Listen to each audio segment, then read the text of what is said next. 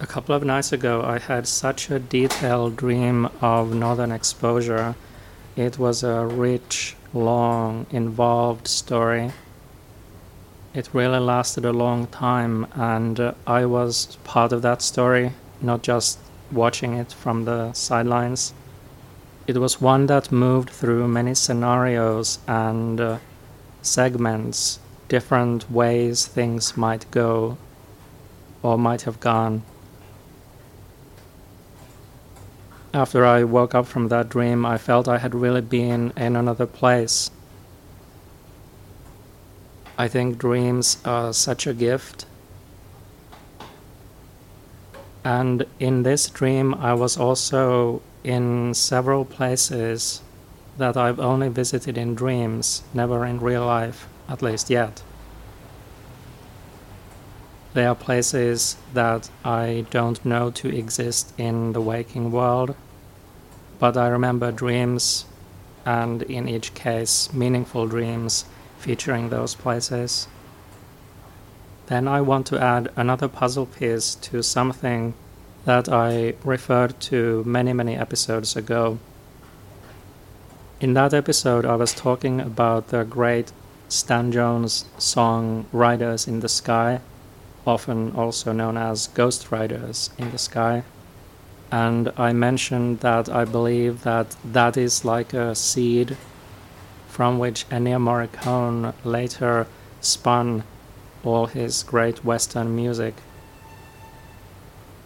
Because I like to go through life finding my own way and finding bits and pieces here and there and connecting them, rather than going through, for example, massive tomes where somebody lays out the history of one subject completely, from his or her point of view, of course.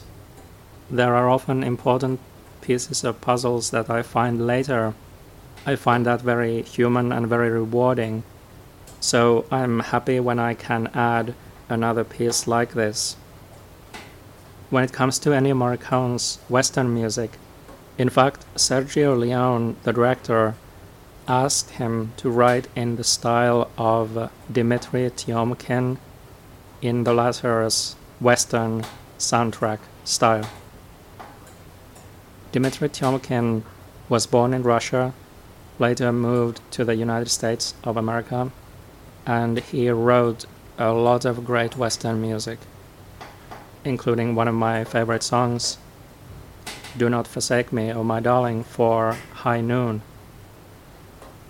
But his instrumental music, especially later on from that point, is uncannily like Ennio Morricone's music later.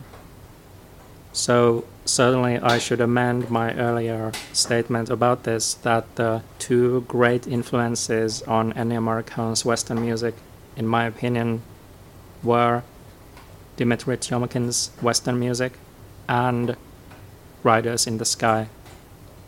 I definitely keep Riders in the Sky in that scenario because it was tremendously influential and surely also on Tiomkin. So the influence would have come to Ennio Morricone from at least these two directions and maybe by a certain byway. If you want to hear an example of the kind of music I'm talking about from Dmitri Tiomkin, you can go to my Spotify playlist called What Now 1956 to 1959, and on that playlist it's a performance by Nelson Riddle, but the music is written by Dmitri Tiomkin, and Tiomkin used this theme as material in at least two of his soundtracks for John Wayne movies. I don't like John Wayne, so I don't remember if I've ever seen those two particular movies, Rio Bravo and The Alamo. And I'm not sure how similar the treatment of Tiomkin of that material was. But in any case, if you go to this playlist and listen to this piece of music, you can hear how much of an inspiration Tiomkin was for those Morricone Western scores. You can find this piece on that Spotify playlist just before Johnny Puleo and his harmonica gangs You Are Always in My Heart. I've now arrived in the 1960s on my journey through the history of music, through its recorded forms, and to cite some statistics, I have listened on Spotify to 72,268 tracks, and I've created 3,201 playlists. Speaking of Spotify playlists, there's now one for the years 1960 to 1964, so the first half of that decade. There are only a few items on it right now, but each of these playlists will keep having new items added to them as I come across more great music from those years. I've also now changed the names from What Now with Simo and then the years to just What Now and the year range. Plus I've made the cover art for those albums consistent, and the art now lets you see from the cover itself also the years covered. Before I end this episode, I wanted to say what a great freedom there is in the music that I'm now coming across from the early 1960s, even more so than from the late 1950s. If you go to that playlist of music from 1960 to 1964 and listen to the following items: the Scorpions in Ghost Riders in the Sky, and the Ventures in Pipeline, and Sputnik or Surf Rider.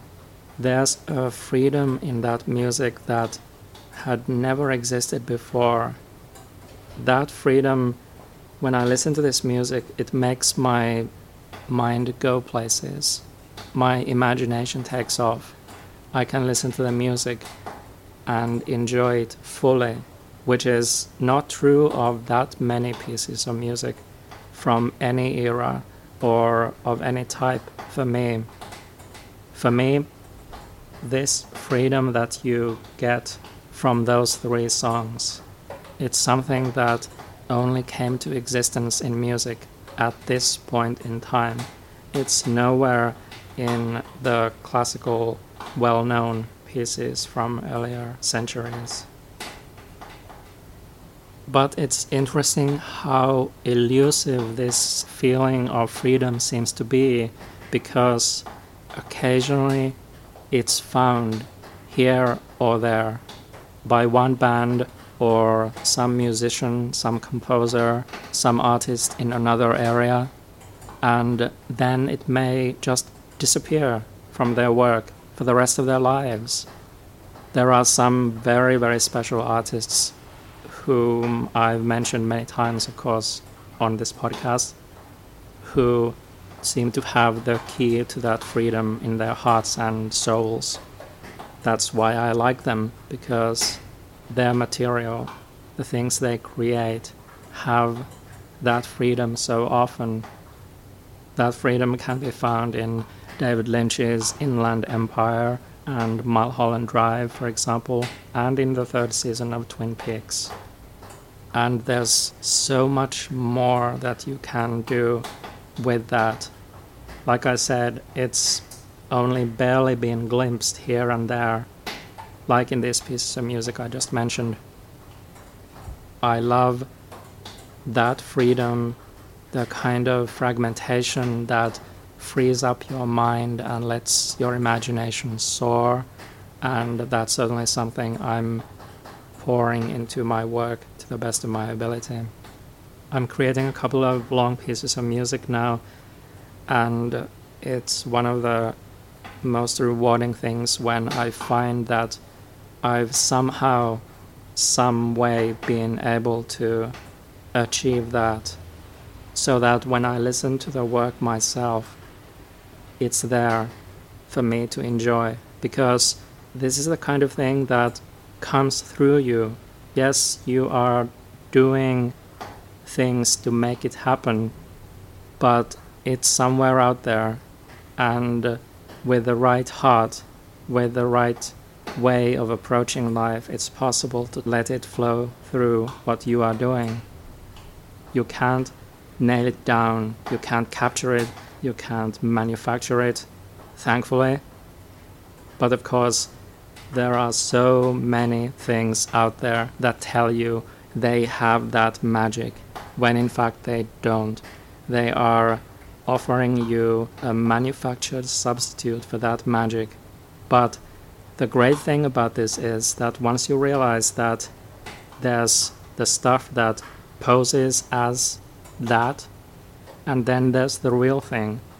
The great thing is that you know the real thing immediately, unless you've been completely programmed to not be able to tell a copy from the real thing.